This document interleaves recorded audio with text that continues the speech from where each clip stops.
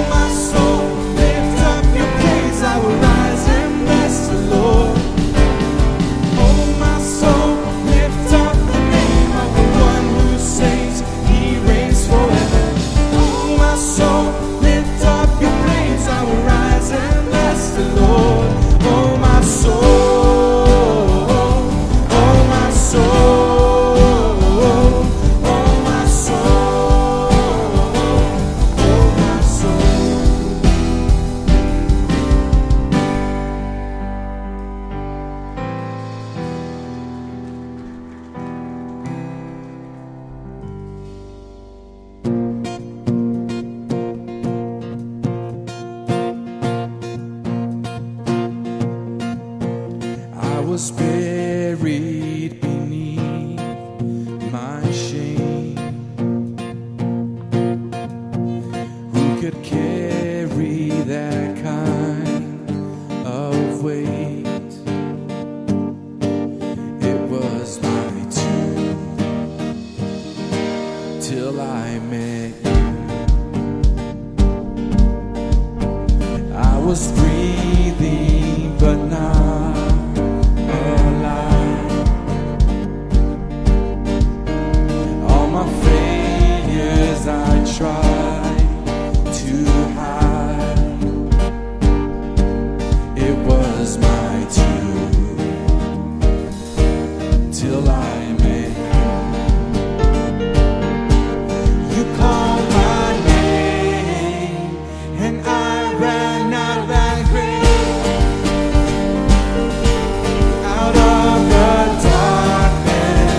Into your glorious day.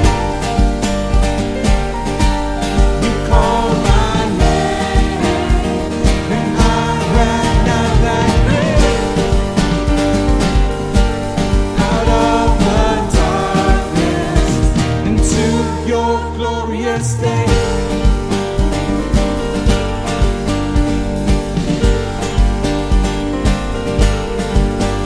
Now your mercy has saved my soul. Now your freedom is all that I know. The old made new. Jesus, when I met you, you called my name, and I ran out of that grave, out of the darkness, into your glorious day. You called my name, and I ran out of that grave, out of the darkness, into your glorious day.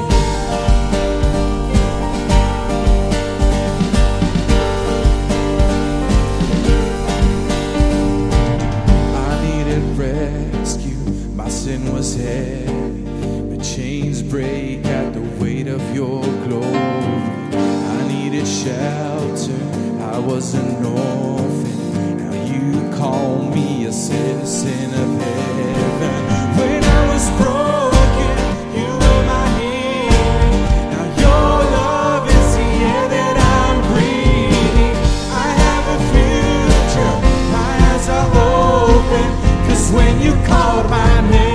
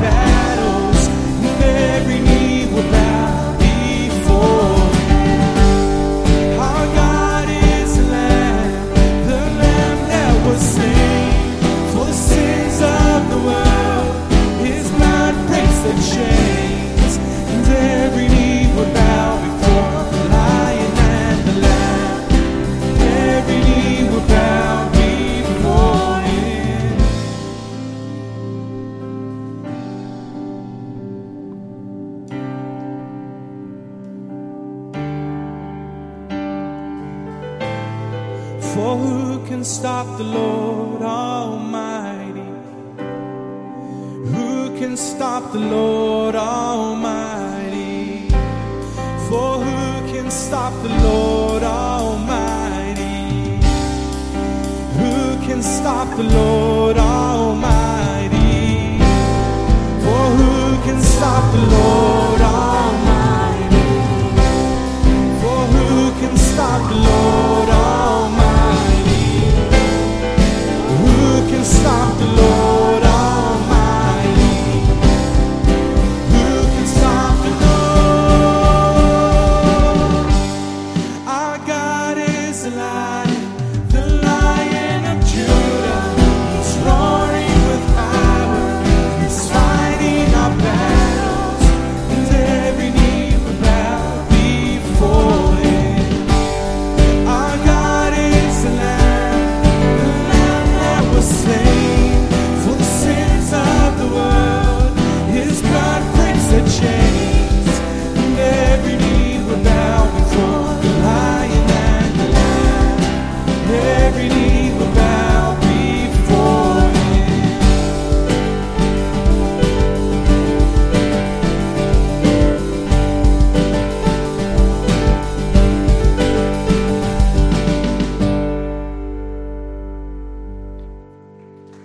You may be seated.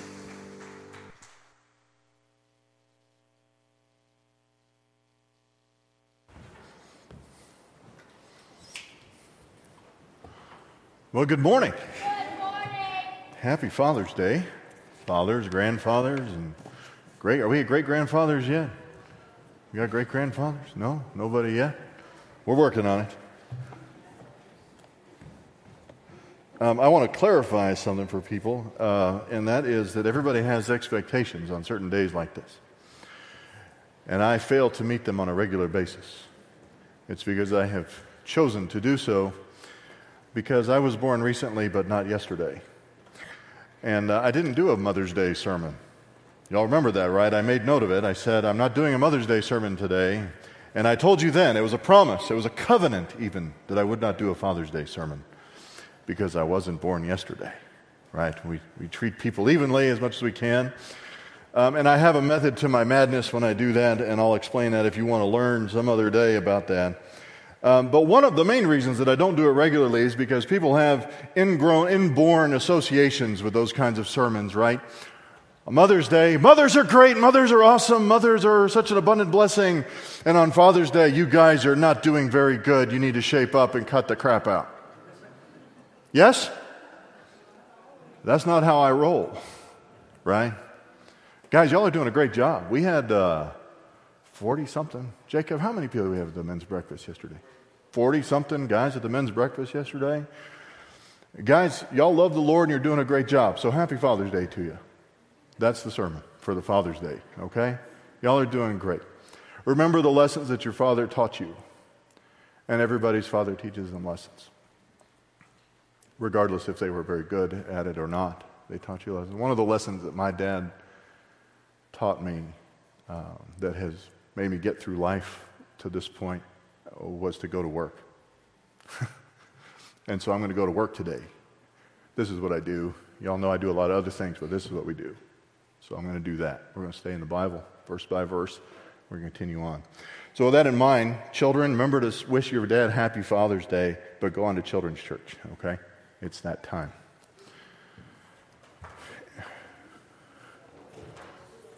There they go. All right. You can tell it's a little bit summertime now. We got people out of town for various reasons and all that, but it's nice that we have recordings and video available and all that, so people can stay up. But we're going to continue on here today, if for no other reason that I'm going to honor my dad today and the lessons that he taught me. He would have been 66 this last March. He passed away 3 years ago now. But pound for pound, the density of the lessons that I took away from his life have made a world of difference in mine. So we're going to continue to follow that this morning. So God is just. God is just. Y'all remember that part? God is just in His determination. He's just in His judgments. He's just when he determines in the exercise of his divine discernment, and that's what judgment really is. You guys may need to back up a little bit on your definition of what judgment is, right? Talking about fathers, right? Your father wants you to exercise good judgment. Has your dad ever said that to you? You need to exercise good judgment, right? He's not telling you that you need to go out and find a wicked person to slay. Mostly. Occasionally, that needs to be done, right? Some wicked people need to be slain. But normally, he's asking you not to speed, right? Or something like that. You need to exercise good judgment. He's saying you need to exercise wise discernment, and that's what judgment is, and that's what most of the time when Scripture says that God is exercising judgment, most of the time it is not the exercise of his wrath, but it is the exercise of his divine discernment and making a decision about what's best for his children. That's what it is here. So he has deemed it worthy in our lives as his children to experience afflictions, to experience persecutions, to have troubles in life, because that is an opportunity to be counted worthy of the kingdom. We talked about that already to some degree. He's just when he does that. He's just. I can say that, and I don't have to qualify it. I don't have to answer objections to it.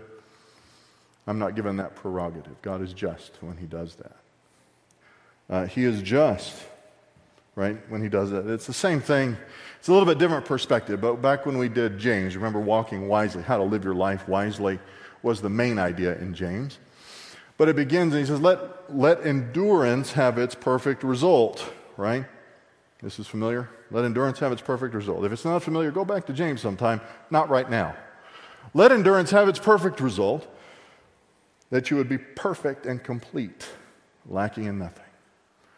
And what James is saying is that if you never experience any trials, you're not going to know how to face trials. If you don't face any afflictions wisely, then you're not going to know how to face afflictions. You need to experience them so that you are prepared to meet them. Do they ever cease? Church? They never cease. So if you can look to your future and know that there are things coming down the pike, what's the best thing? To prepare for them. To know that life is like that. James has this world in view. He said, the idea is that you're going to be prepared for the things that are come to you in your life. Here in 2 Thessalonians, Paul's perspective is different. He's saying, you are going to be counted worthy of the kingdom that is to come, the one that is coming to this earth with GPS coordinates that are already established, from which Jesus will rule from the throne of his father David. We're not the kingdom. Unless I miss, we don't build moats around our churches anymore. Right? Battlements? No. When we have people that we don't want to come visit, we lift the gate, like the medieval castle. They used to build churches kind of like that because they misunderstood their role. We don't build our churches into fortresses anymore because we're not the kingdom. That's not who we are. Now, the kingdom is coming. Jesus is bringing it. You want to be counted worthy of it, of honor in that place. And that's what that term is here. Worthy of recognition, of reward, of honor, of position, or appearance, we might even say. It's future. God is just when he sets that system up. We don't get to argue. God is also just in his judgment when he judges those who have afflicted his children. Paul made that clear as well. He's just when he does that. He's just, the word is a weird word. Antipodidomi. Didomi means to give, all right? Anta means to put it back in its place. Vengeance. God is just when he brings vengeance on those who have afflicted his children. He's just when he does that. And he says that there is eternal destruction as a consequence for that. Away from God's presence, away from his glory. And there's a cost that will be paid because it's just. and it'll be paid knowingly. Verse 10 tells us that will be in the same day, right? Verse 10 says it will be on that same day that we're not just seeing God's glory or Jesus' glory in a general sense, but when he will be glorified in his saints on that day. What does that mean? Because you know that God is glorious, right? He's always been glorious. He tells Moses that, you can't see my glory, bruh. You will die if you see me. Let me put you in the cleft of the rock and you can see me wisping by at the end, right? You can see my glory as it fades, but you can't see his glory and survive. Moses was a friend, right? We talked about this in Sunday school recently, that God talked to Moses as if he was a friend. And even he couldn't tolerate his full glory. God is glorious. It won't be when we acknowledge that. It will be when he is glorified in his saints. Now, I understand that in the book of 2 Thessalonians to refer to a time that we refer to as the Bema, the judgment seat of Christ, which is when we stand before Christ to receive a reward from him for our faithfulness. Glory. Scripture uses kind of words like that. When Scripture says something like an elder who rules well is worthy of double honor, he doesn't mean 2 pats on the back, does he? They paid their elders, and he said it's worthy of double if he works hard at preaching and teaching. That's how that worked. The elders who rule well will receive the crown of glory, a reward, a recognition. Right, there are 5 different crowns at least mentioned in Scripture. Take that to be when there's honor is received. And it will be on that day when God is glorified in his saints, when they are recognized and given the position that they have been counted worthy of. God is going to be glorified in us, because glorifying us glorifies him. That's a review.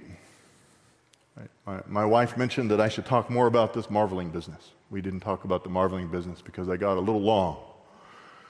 But here in the end, it says here in verse 10, when he comes to be glorified in his saints on that day and to be marveled at among all who have believed.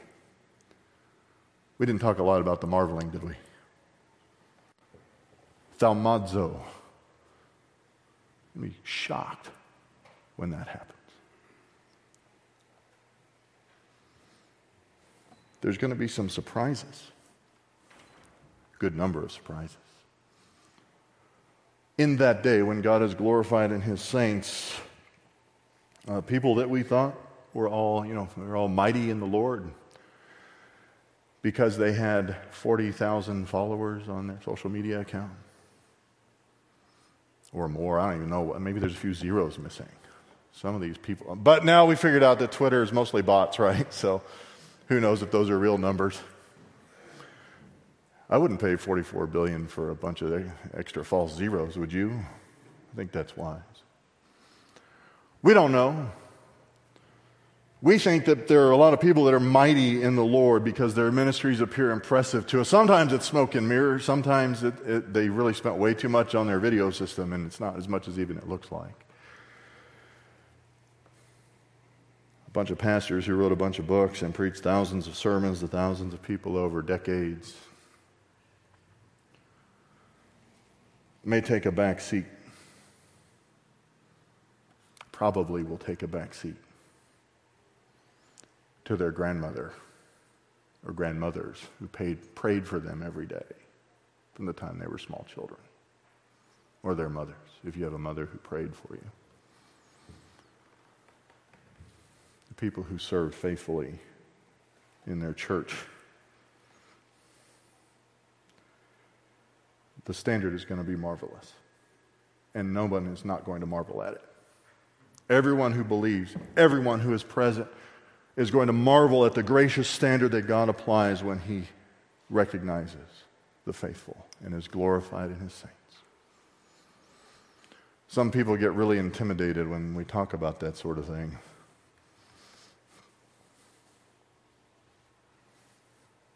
I get a little intimidated.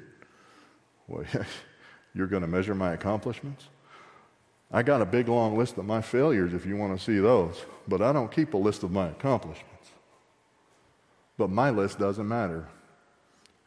You know what else doesn't matter? Your list of my accomplishments. Or my list of yours.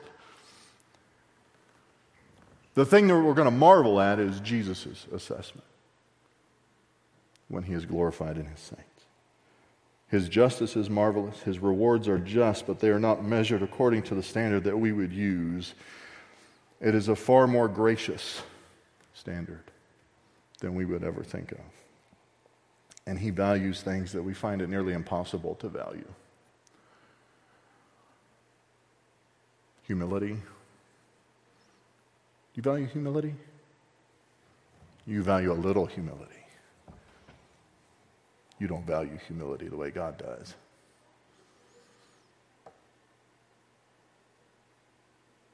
Doing the long paper on Philippians 2 for my PhD class. It's ending in a couple of weeks. I am running more ragged than a squirrel in a nut factory right now, trying to get this paper done. But it says that he humbled himself. He emptied himself. He humbled himself, taking the form of a bondservant, becoming obedient. Even obedience to death on a cross. That's his humility. Anybody got Christ-like humility? When I was a young man, somebody did a very, very detailed job of what a death on a cross was like. It was an exhibition of his humility. The proof of it. You value a little humility.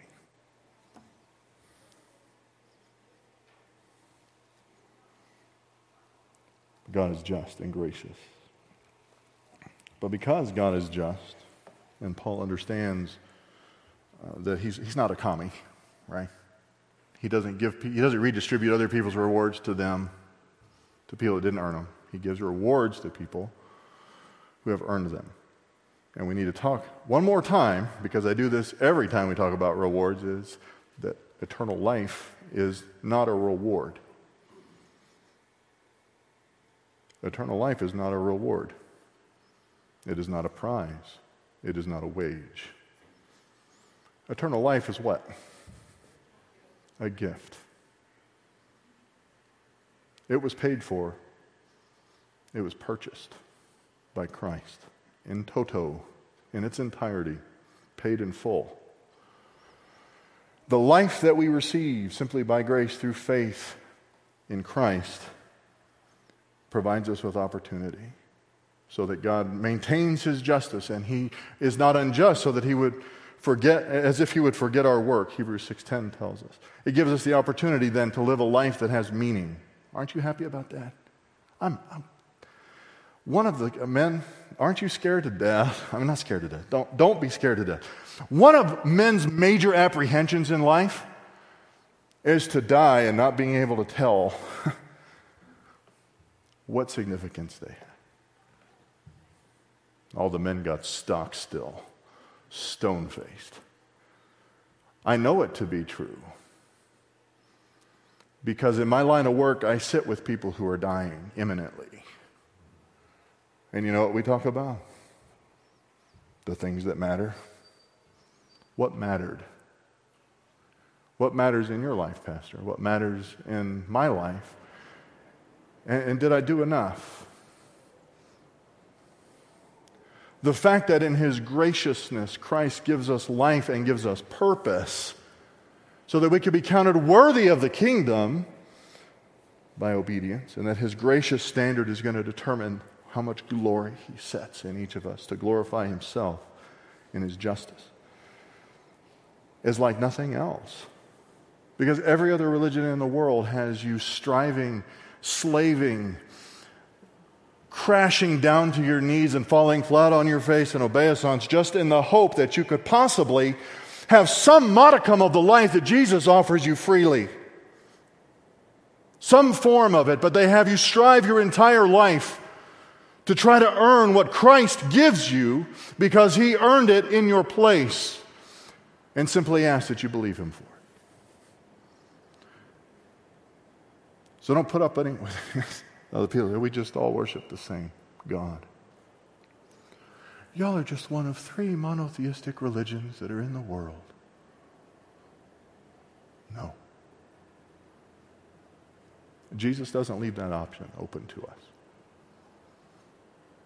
The way, the truth, the life. But because of His justice and the opportunity that we have in this life, Paul desires for this church, specifically, by extension, the church, I think that's reasonable, to be counted worthy of the things that matter, to be counted worthy of those marvelous rewards. And that's what he says here in verse 11. To this end, for this purpose, we pray for you always. Now, you'll read some foolishness in some commentaries that this is talking about trying to get the Thessalonians saved. How many letters does it take to the Thessalonians for you to understand, and for me to understand, and for those dummies writing those commentaries to understand that these are saints? They are believers. They are justified people. They are the local church, and it doesn't matter who else reads the thing. It's not addressed to them. For the believers at Thessalonica who have eternal life that cannot be lost, who are now living the life that they have in Jesus Christ, on task, on purpose, he prays for them because this isn't a given in their life. Because in the face of afflictions and persecutions, we are tempted to falter, aren't we?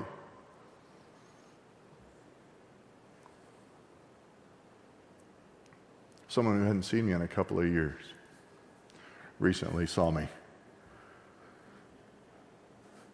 Said, "You got old." Yeah, I think a lot of pastors got old the last 2 or 3 years.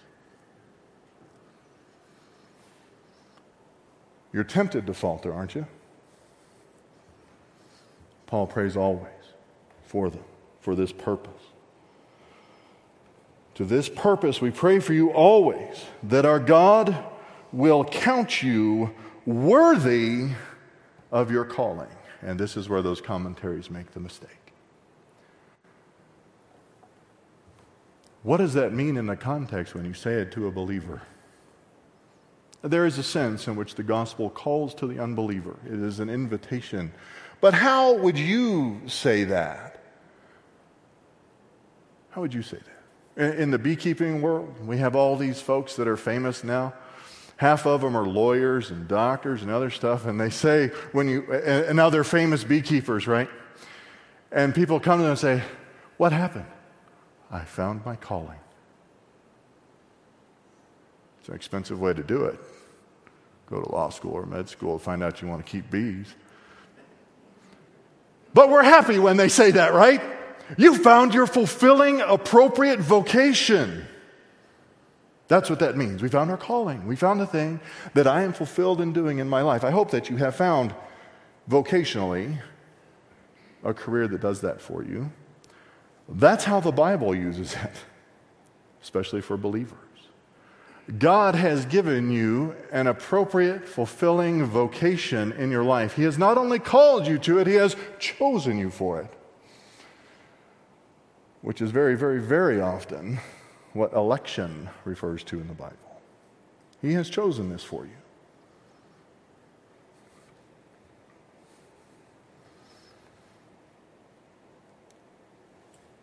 Romans tells us that the gifts and the calling of God are irrevocable. What does that mean? That means that there's a standard by which God judges you and how you have used your gifts to engage your calling, faithfully or not. Because the gifts and the calling don't change. Whether you obey them or not changes. Isn't that nice? You don't like it. Because you're an American. And you think you can just do whatever you want.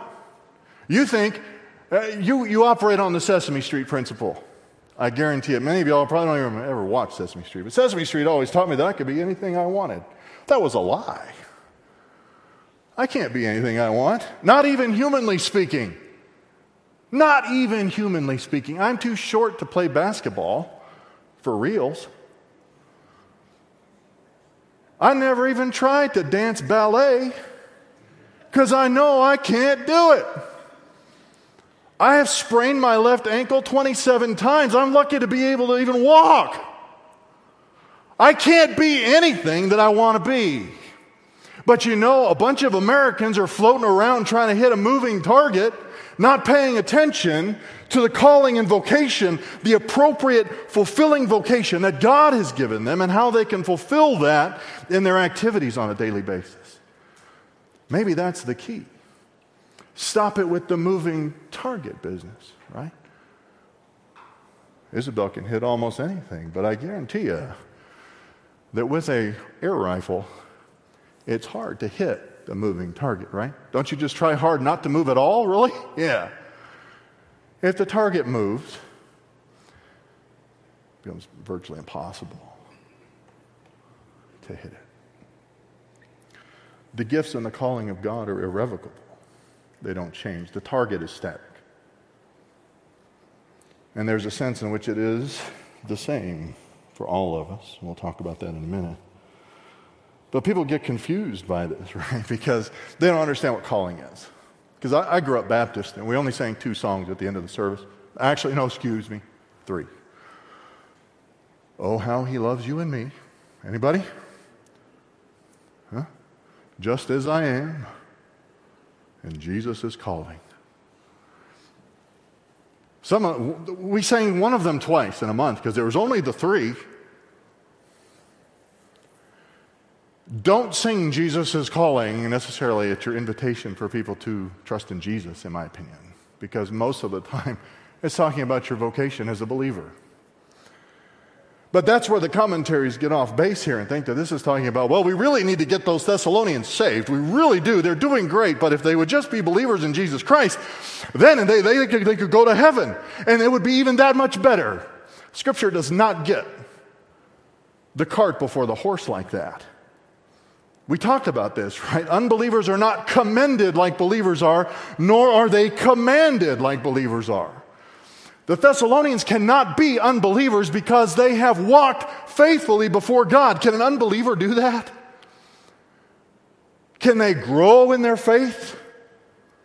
No. Because they don't have any. These are simple things.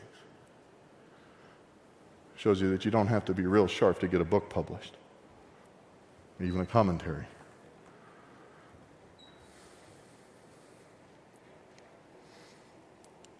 Most of the Bible is not focused on you.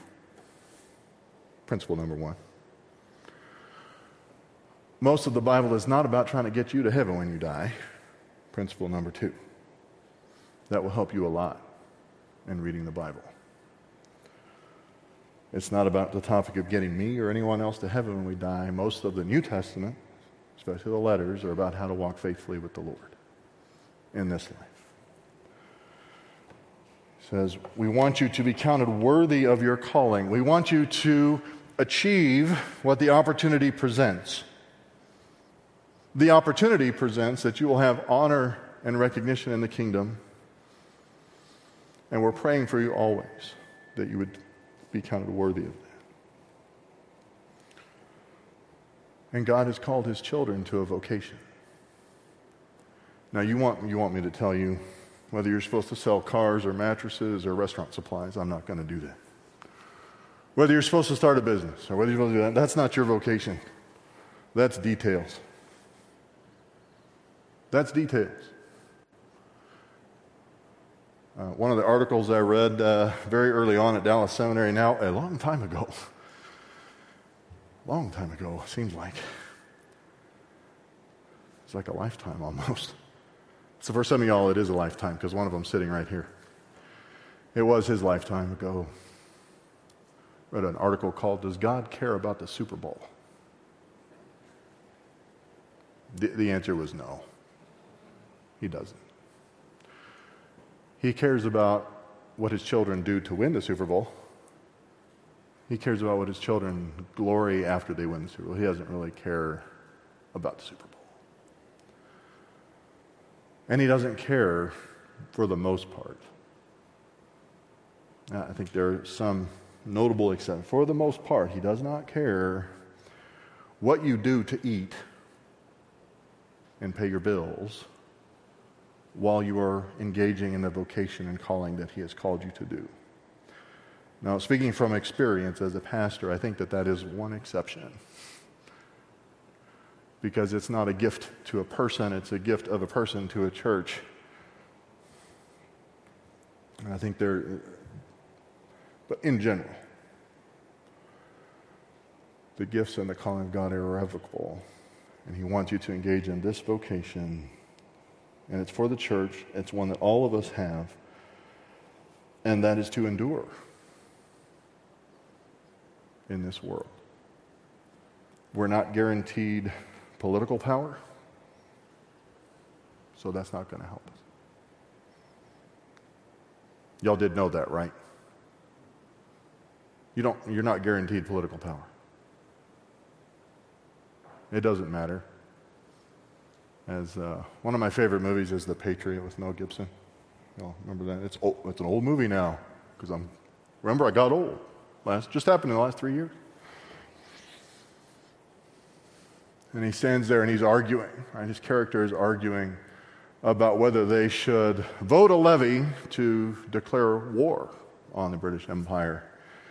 He says, why should I trade one tyrant 3,000 miles away for 3,000 tyrants 1 mile away? A legislature can trample the rights of a man just as a king can. And he's right. Yes?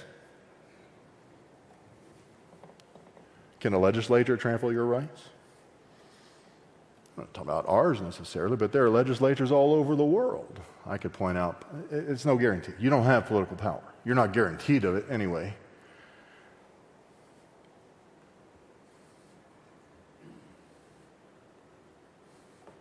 There's no command here to resist affliction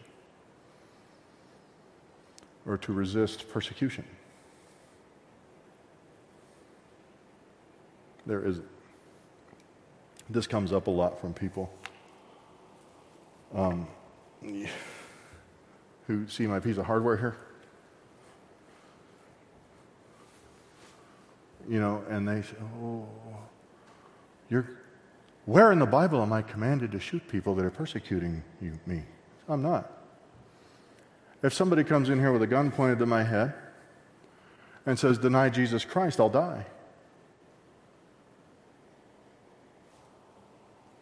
You know that's not why all the crazies go into churches and shoot them up, right? Yes? Y'all remember Sutherland Springs? That nutter was just upset at his mother-in-law and shot 26 people because he had a family problem. There's a whole lot of reasons that aren't Jesus that people come and do violence. Plus, there's the issue of never being commanded to lay somebody else's life down, right? I am commanded by Christ to take up my cross, to die, to lay my life down for my wife. I'm never commanded to lay somebody else's life down for them. So no, it's not incongruent that I do what I do. So I don't accept criticism on that basis. That's not very popular, is it, either? People think that you have an obligation to accept their criticism. You don't. You don't. Certainly not obligated to modify your behavior simply because you are being criticized for it.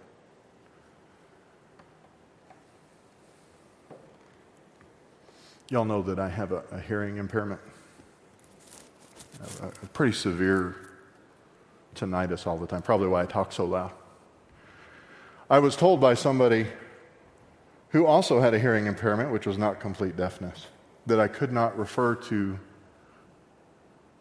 a level of what I have as hearing impairment because it insults deaf people. That's what I was told. I had to block her on every social media account I had because she was going after me so much. I have the hearing impairment. I have a hearing impairment. 40% of women in the world I cannot hear. It is not selective. It's just the pitch. And some idiot is trying to criticize me and tell me that I can't call it what I need to call it, what I call it.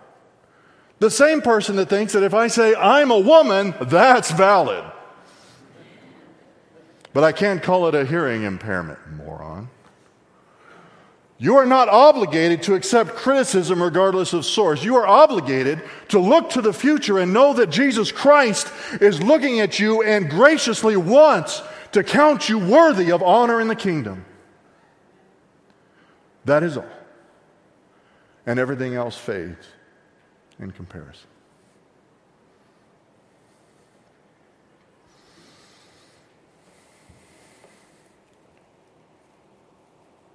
We pray for this purpose, that God will count you worthy of your calling and that He will fulfill every desire for goodness and the work of faith with power, so that the name of our Lord Jesus will be glorified in you and you in Him,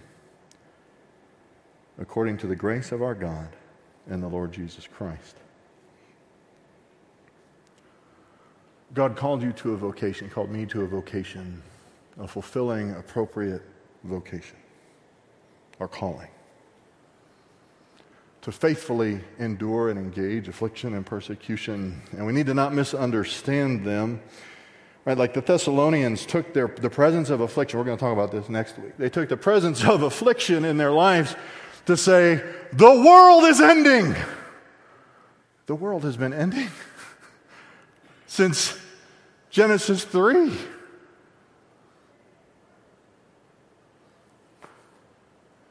What we should be shocked with is that most of us have lived decades of our life without a single real affliction or persecution. That should scare us to death. That ain't normal. That's not normal. The gifts and calling of God are irrevocable. We have a vocation, an appropriate, fulfilling vocation that doesn't change. And we have the opportunity to be found worthy because we executed that and accomplished it. And to understand that vocation of living a life worthy of the kingdom now, Paul prays that God would honor and fulfill every desire that we have to accomplish that. For goodness. And key here, the work of faith with power. Scripture is very clear that something that is by faith is not by sight. Right? Somewhere? That faith, the need for faith will one day be eliminated in your life because it will have become sight. You are not going to be asked to believe something absence of physical evidence in front of you for eternity.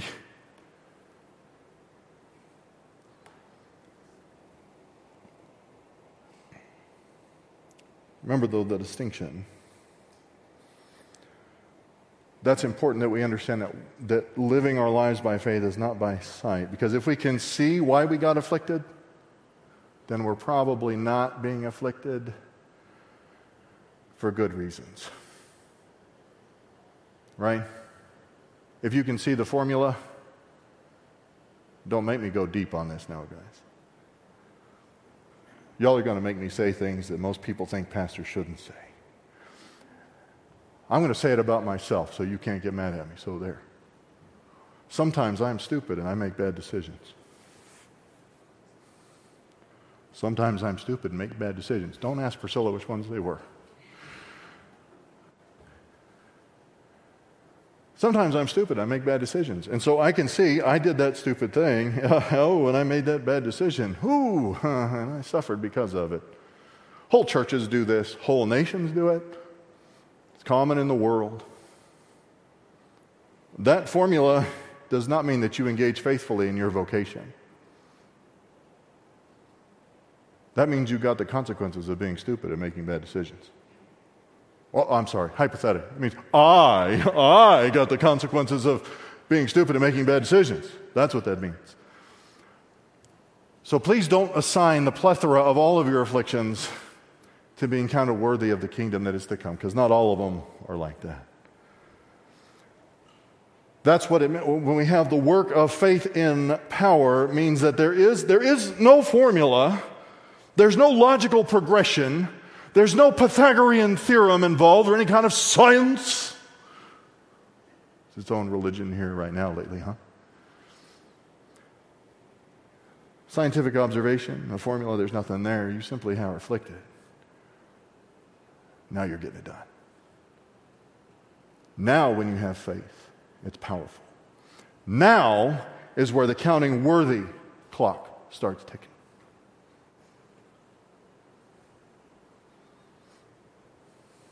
Nobody's smiling. It's like you guys don't want to suffer for no reason, no apparent reason.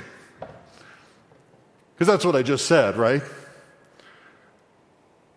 I prefer that to being stupid and making bad decisions. I don't know. Maybe that takes you have to flip things on their ear a little bit to figure that out. I'd like evidence of growing in my life, right? If for decades I'm stupid and make bad decisions and I get afflictions because of it, and then all of a sudden I see no reason anymore, I know the reason. I know the reason. It's opportunity. We have the opportunity in those moments to be counted worthy.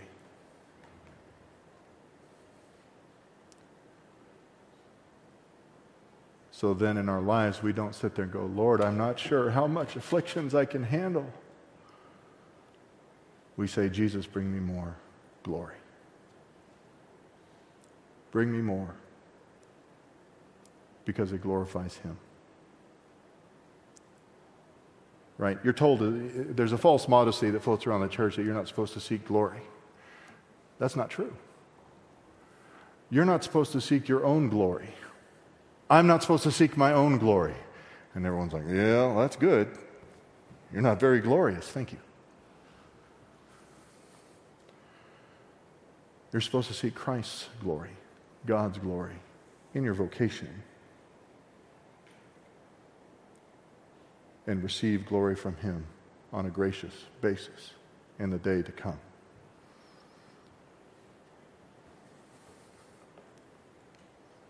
That's the formula. In that day, He will be glorified in His saints.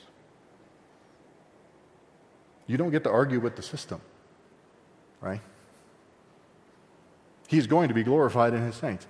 Some people are foolish enough to say they don't want to get rewards. They don't want to be glorified. They don't want Jesus to be glorified in them. That's what they're saying when they say, I don't want rewards. I don't want a crown. I don't want honor in the kingdom. I just want to do my thing and I just want to love Jesus, but I don't want to have to. That sounds stressful, man. To even think about that. The real question is, do you want Christ to be glorified in you or not? Do you want Christ to be glorified in you? Then you have to engage in the vocation. You have to. And look forward to the day when He'll be glorified in us. Let's pray. Father, we thank You for Your word. We thank You for this opportunity, for this purpose, for this vocation, this calling that we have. We thank You that it is an opportunity to see how the work of faith powerfully works, to understand the trajectory that we're on and what brings You glory. We love You. We could not have conceived of a plan like this, but we glory in it, and we love You for it. In Your Son's name we pray. Amen. Would you stand with us? We'll dismiss with a song.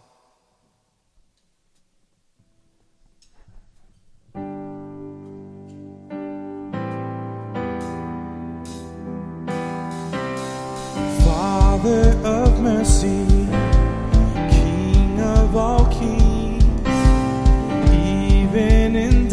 yes, I will sing. I